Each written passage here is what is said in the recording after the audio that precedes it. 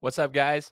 Today on the show, we're going to be talking to a legend out of Spokane, Washington. He's literally the pioneer of mixed martial arts out of the city. He only coaches and develops winners and champions. You do not want to miss his story here on the Game Time Guru.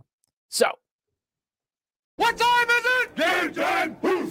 This is the Game Time Guru podcast, where I interview sports figures from all over the world to help deliver a panoramic view on sports. So whether you're a former athlete, one of the crazies, or simply a casual sports fan, this is the perfect show for you as we peel back the curtains and learn from our guests every single week. I'm your host, Shane Larson, and I'm helping you see sports through a different lens. What's up, everybody? Welcome out to the Game Time Guru podcast. I am your host, Shane Larson. Excited to be here with you guys today. Before we get started, I want to give a massive shout out to the listeners of the podcast. Thank you guys so much for all the support in the last 4.5 years. Now, if you're new to the show, if this is your first time listening, welcome aboard. We appreciate you being here. However, I will ask a question for all the current listeners and the brand new listeners. Leave me a review on Apple Podcasts. The reason reviews are so helpful is because it gets the show out to more people. We've hit 91 different countries, 66,000 downloads and counting. We have taken this global, and we intend to continue growing the show. But we need the help from the listeners. So if you guys have an iPhone or any kind of Apple device and you're listening to this on Apple Podcasts, leave us a 5-star review and let us know what you think of the episode and share it with your friends and family. Now, those who know me and have followed me for a while know that I am a fight fan. I'm a fan of combat sports in general. I'm a big fan. I'm a former boxer, boxed for Golden Gloves for 3 years back in the mid 2000s. Yes, sir. I loved it. I love the fight game, and I followed a lot of fighters. I've had fighters on my show. I've had coaches on my show, and today we get to bring on basically the man who was the pioneer of mixed martial arts in Spokane. We're going to get to learn more about him and his journey and hear about what's going on nowadays with him. This is Rick Little. Rick, thanks so much for joining the show, brother. Oh, no problem. I love it.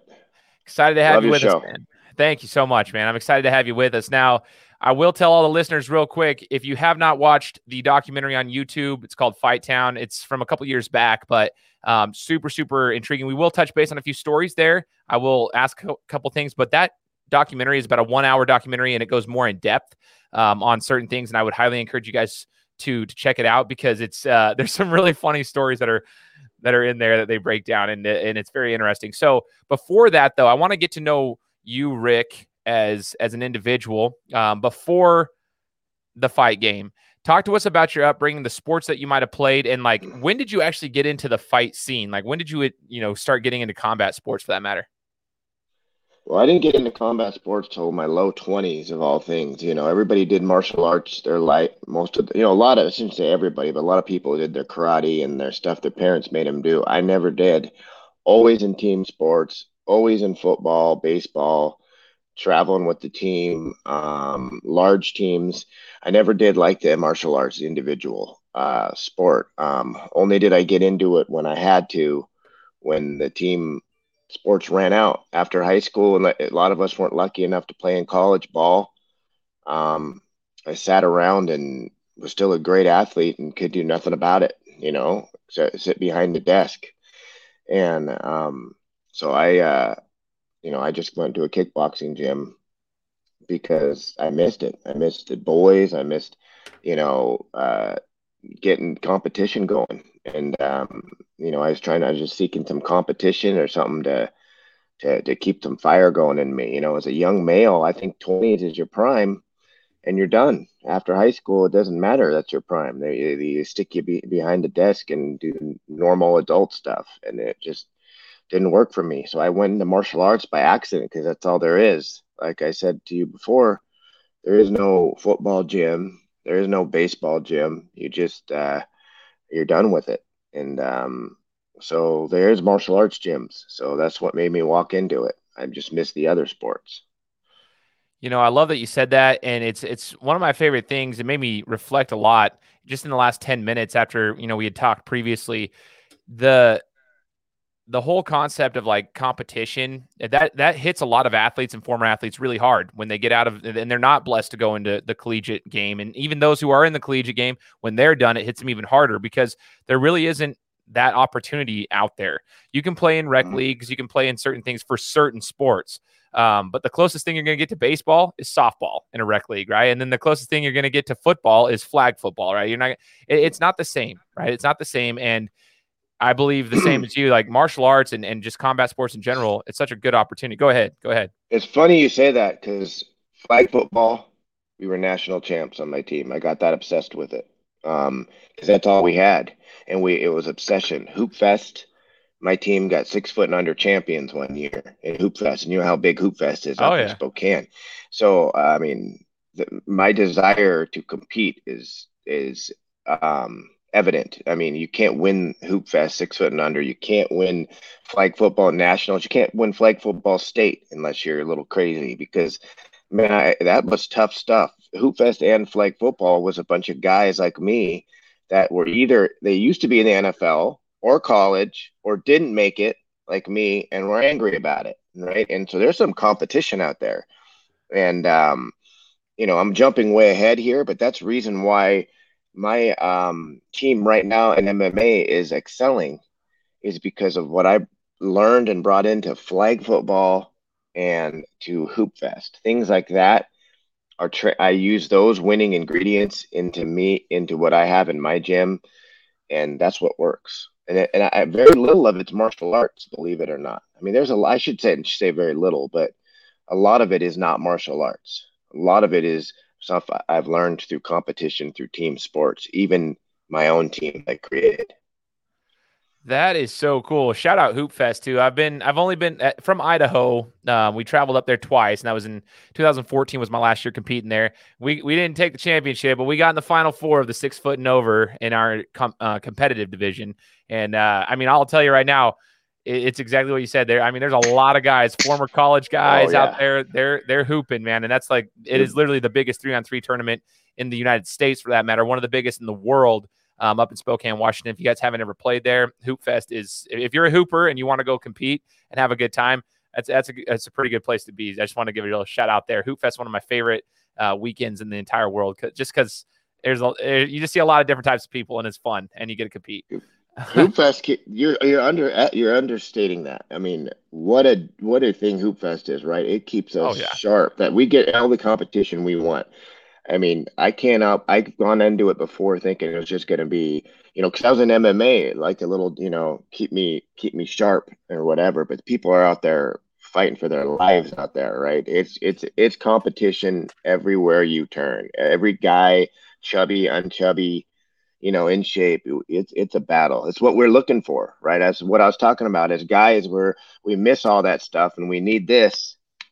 We need to bang a little bit, and you get it in Hoop Fest. That's for sure. Oh, I can 100%. imagine you were probably a scrapper too. I imagine, and if you made it that far in Hoop Fest, you were beat the hell up. I guarantee. Oh it. yeah, and that's what you wanted. Exactly. Yeah. We loved it, man. I mean, I took elbows to the face. My body was sore, especially when I ended up. I'm only 6'2", but I had to guard dudes who were 6'8", 6'9". I'm like, you're just banging. But that's the thing is like competition. That's what we thrive off of. If you're an athlete or a former athlete, like that's what you love. You love competition. And there's no 3 in the key. There's no 3 in the key in Hoop Fest. So you got to get those 6'2" guys out of there somehow. And it's just straight wrestling to do it. You know what I mean? Exactly. It's crazy. It's crazy. It's so much fun. Shout out Hoop Fest. Now, Rick, we talked about it. You're the pioneer of MMA basically in Spokane. So yeah, Spokane's known for Hoop Fest when it comes to the sports world. But what a lot of people don't know, and again, I'm going to reference that documentary Fight Town. Make sure to go watch this. I'll put the link here in the description because it's actually really rad. But talk to me about why you wanted to start an MMA gym, and originally, like, it started in a basement. So talk to us about why you wanted to start this little, training facility for people in Spokane. Did you know that there were a lot of fighters there that had that passion too? Like what drove you to do that?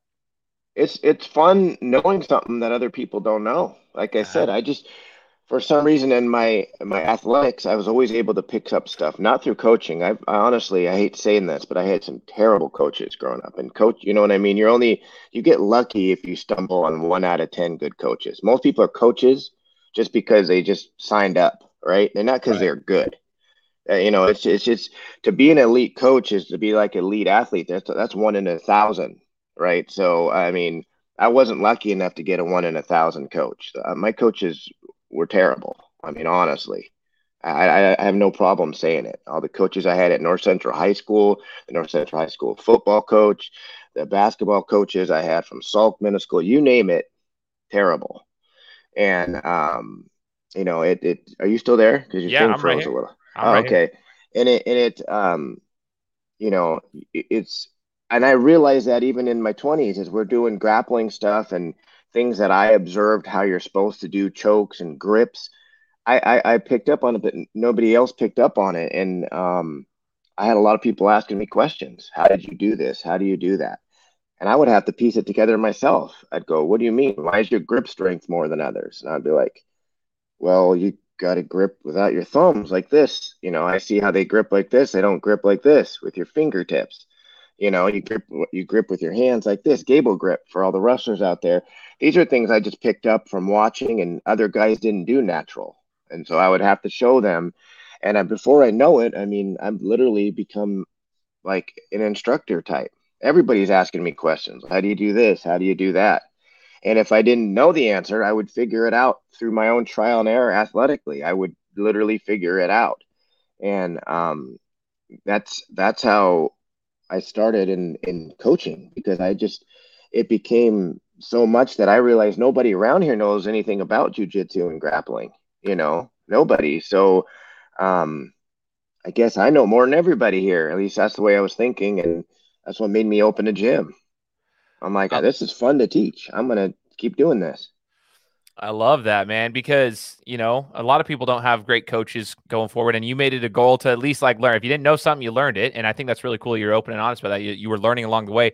And this is the next piece I want to get into is you're obviously a good coach. Somebody might be listening to this, be like, I don't want a coach who doesn't know what they're doing, but you're obviously a good coach. Let's talk about some of the names like Michael Chiesa, right? So like we got Chiesa. Like how did Chiesa walk into the gym? And just for everybody to know, like Rick worked with him in his infancy in the sport, I should say. So I want to talk about that relationship that you have with Chiesa, and how that began, because obviously I just mentioned that name. People are gonna be like, oh shoot, okay, you know what you're doing. You've obviously got some credence there. So talk to us about your relationship with Chiesa, and when did he come through the gym, and how was that relationship with him, and how was the learning curve for him?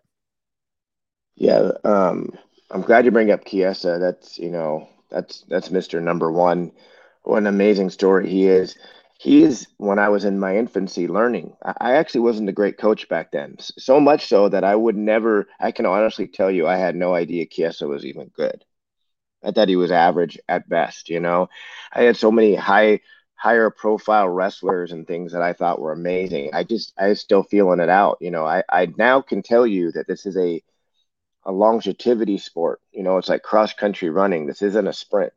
This is who can maintain some decent level for a decade, not some high level for a short time. It's the decade long cross country marathon, and it's hard to predict who those people are. And that's Mike. And I should have seen it. Now that I go back, I could have said I should have known, because the guy never missed a practice. He'd get his ass whooped, and he'd still show up every day. I had other guys that were whooping everyone's ass, so they get you get their attention. I mean, and you think that's the guy, but sometimes it's the guy, like I said, the young Chiesas that are still scrapping even though they're losing, and showing up early and leaving late. I mean, I should have saw it coming. I didn't know not much enough about the sport or anything. I was learning to see a guy like Chiesa coming, but man, what a blessing he's been. I mean, the guy is the work ethic he displays for the last 12 years, the example he sets for the team, and the humbleness that man has. I mean, this guy is grounded. So, any camera, any big thing, any big opportunity would never go over like his mother and his girl, me. He is so grounded to what he started with. You would never know. You know what I mean? You never. It almost surprises me every time I go to Vegas or something, and people ask his autograph and stuff, because I just see him as the same kid. He has not changed a lick. You know, he hasn't had the McGregor thing happen to him, or you know what I mean. I think you know, whatever we can say about Connor, he's earned everything he's got, but I don't think he's very grounded, right, with his coach and everything like that. You know, and he could be. I don't know. But I know Mike is. I know he's a. Our coaches are us as coaches. We all hope we have a Chiesa in our gym, and that's a guy who's been there from the beginning, who's had every offer you can imagine to leave and better opportunity, and he has not even entertained it whatsoever. You know, he's just stuck to what got him there, and he's stuck to his roots in Spokane, and um, he just knows it just takes good old fashioned work to get it done, and I'm just so glad that he's a rep of my gym. That's so awesome to hear. One of the things I actually want to just second what you said. Like I didn't expect him to be good. I'm not meaning that in a disrespectful way. For those who follow the sport, Chiesa came into that division. He's not like a big bodybuilder style build. He's not like a Kamaru Usman type of fighter where they're like a specimen physically. Like you don't look at him and think, okay, he's gonna outmuscle me. He's got all the strength. He's got technique and he's got hard work and he's a scrapper. Like he's very technically sound now. But like when I first saw him fighting early in his career into the UFC, at least, I'm like, don't know if he's going to last. And he is such a good dude. And then just like following and seeing the way he conducts himself, he's not a lot of people have this, like, I guess they think that there's this stigma around fighters that these illiterate people. No, like Chiesa's super, super good. His personality is awesome. And I love that you mentioned grounded. That makes more sense now because you can tell the way he conducts himself that he's got a good head on his shoulders and he knows where his roots are. And he doesn't get, he doesn't stray far from those, you know what I mean? Even with all the success that he's had, I think that's really cool that you have that, that type of a name representing your gym. Another name is Juliana Pena. If you wouldn't mind, like briefly talking about, what it was like with Juliana when she came into the gym. I mean, she's made herself known in the women's side of things over for the fight game. Can you talk to me about what it was like when Juliana came into the gym and what it was like training her?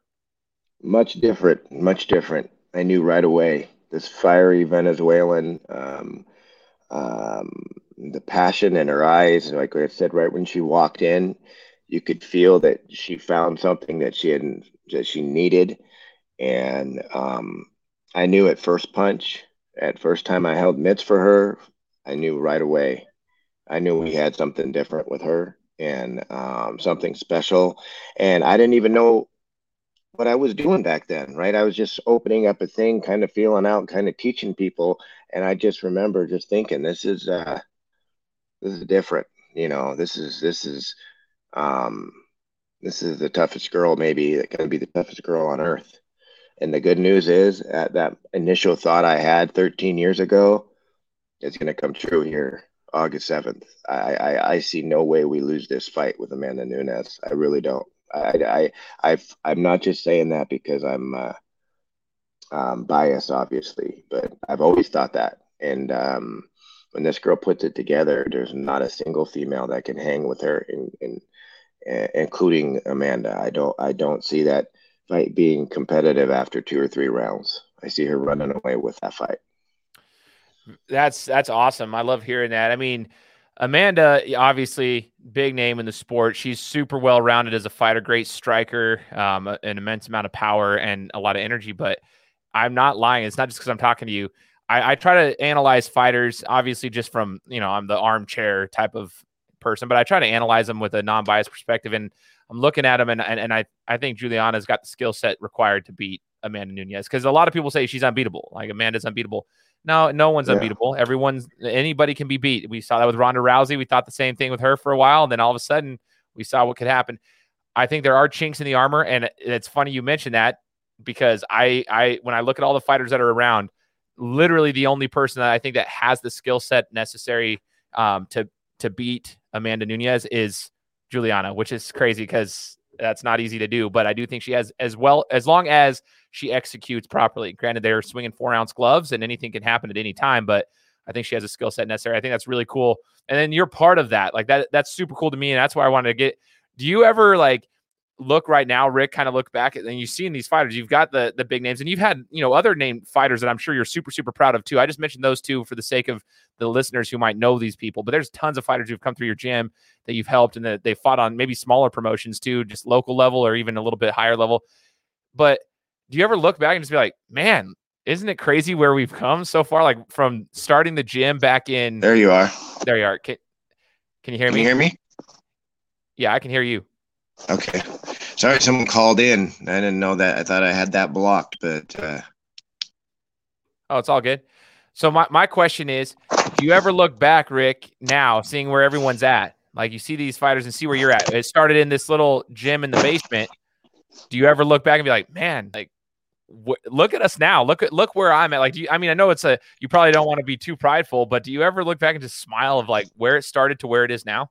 Of course, because like I said, I just did it and I still do it for this reason, believe it or not. It's made me feel like a kid. There's nothing like someone coming to your basement going, man, teach me the way, like I'm some guru when I don't really know what I'm doing back then. And it still makes you feel important, even if it's one person, even if it's 3 people, even if it's 9 people, and grows to something. It's just even having one person say, man, show me how to be amazing, or show me how to do this.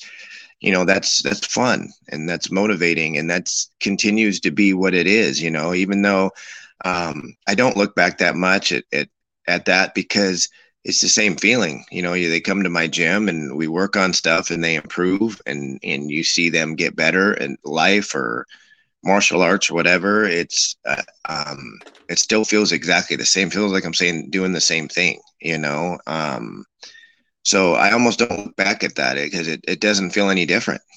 I still feel like 23-year-old, 24-year-old me, spitting out what my opinion is and having someone actually look at me like it's gold, and that's valuable to me. And it still feels exactly the same, honestly.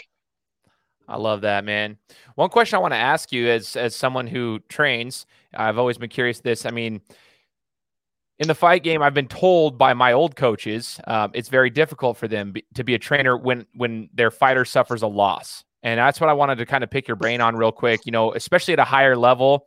When you get into the UFC, these higher promotions, there's a lot of money involved. If you win a certain fight, you might be fighting for the title next, which could bring in a lot of money. Like there's a lot of things that are at stake when you get into the higher level fights. And my question is this: How do the losses affect you as a trainer when you don't have all the control with your hands to go in there and do anything? Like you can give the advice, but you might see your fighter go down in a high level fight.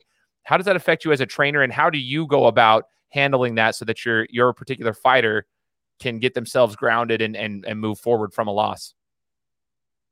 Well, the losses haven't been as bad as you think. They are brutal. You put big time and long camps into beating certain people, and then it doesn't happen.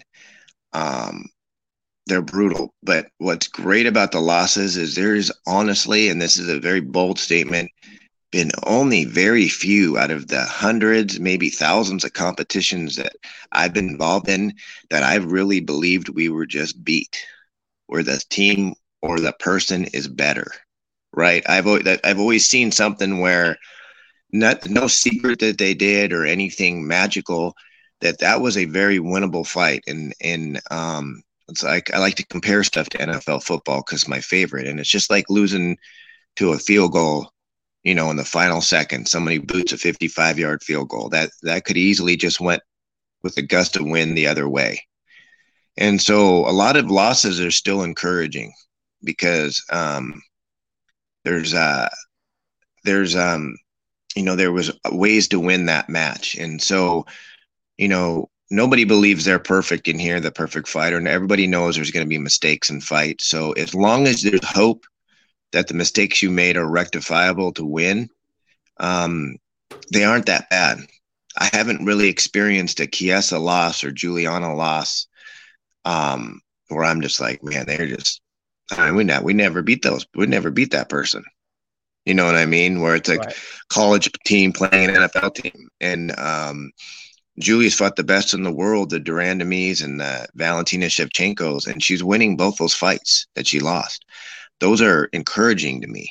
You know what I mean? Those are like what happens when she puts it together.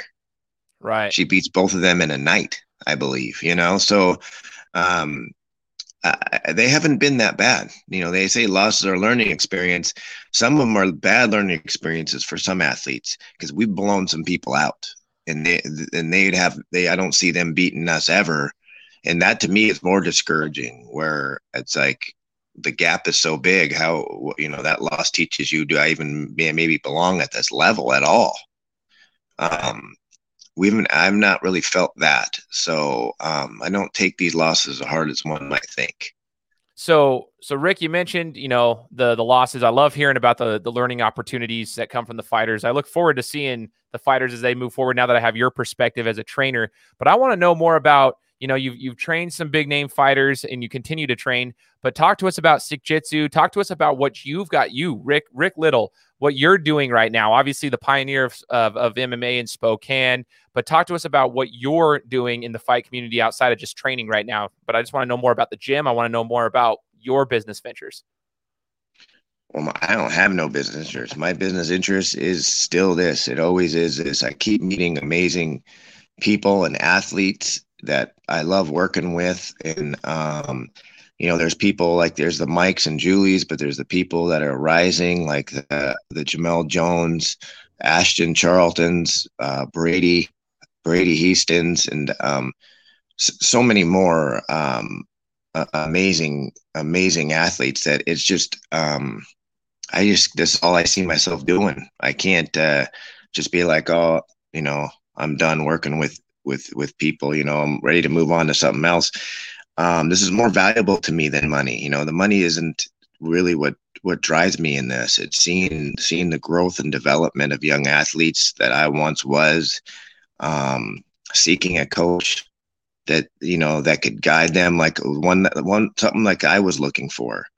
And it's so fulfilling to me. I just that's all I'll be doing. So when you say what are your business interests or whatever, that's all it will ever be that I can foresee right now. And now that I've, you know, just like fighting, you get experience, you figure out how to do it better and more efficiently. That's how it's going with this coaching thing.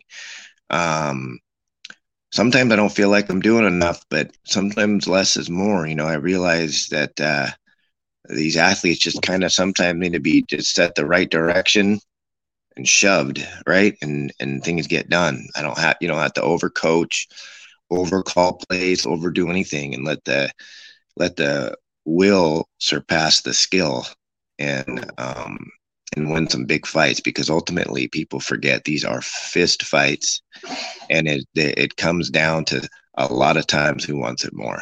Simple as that.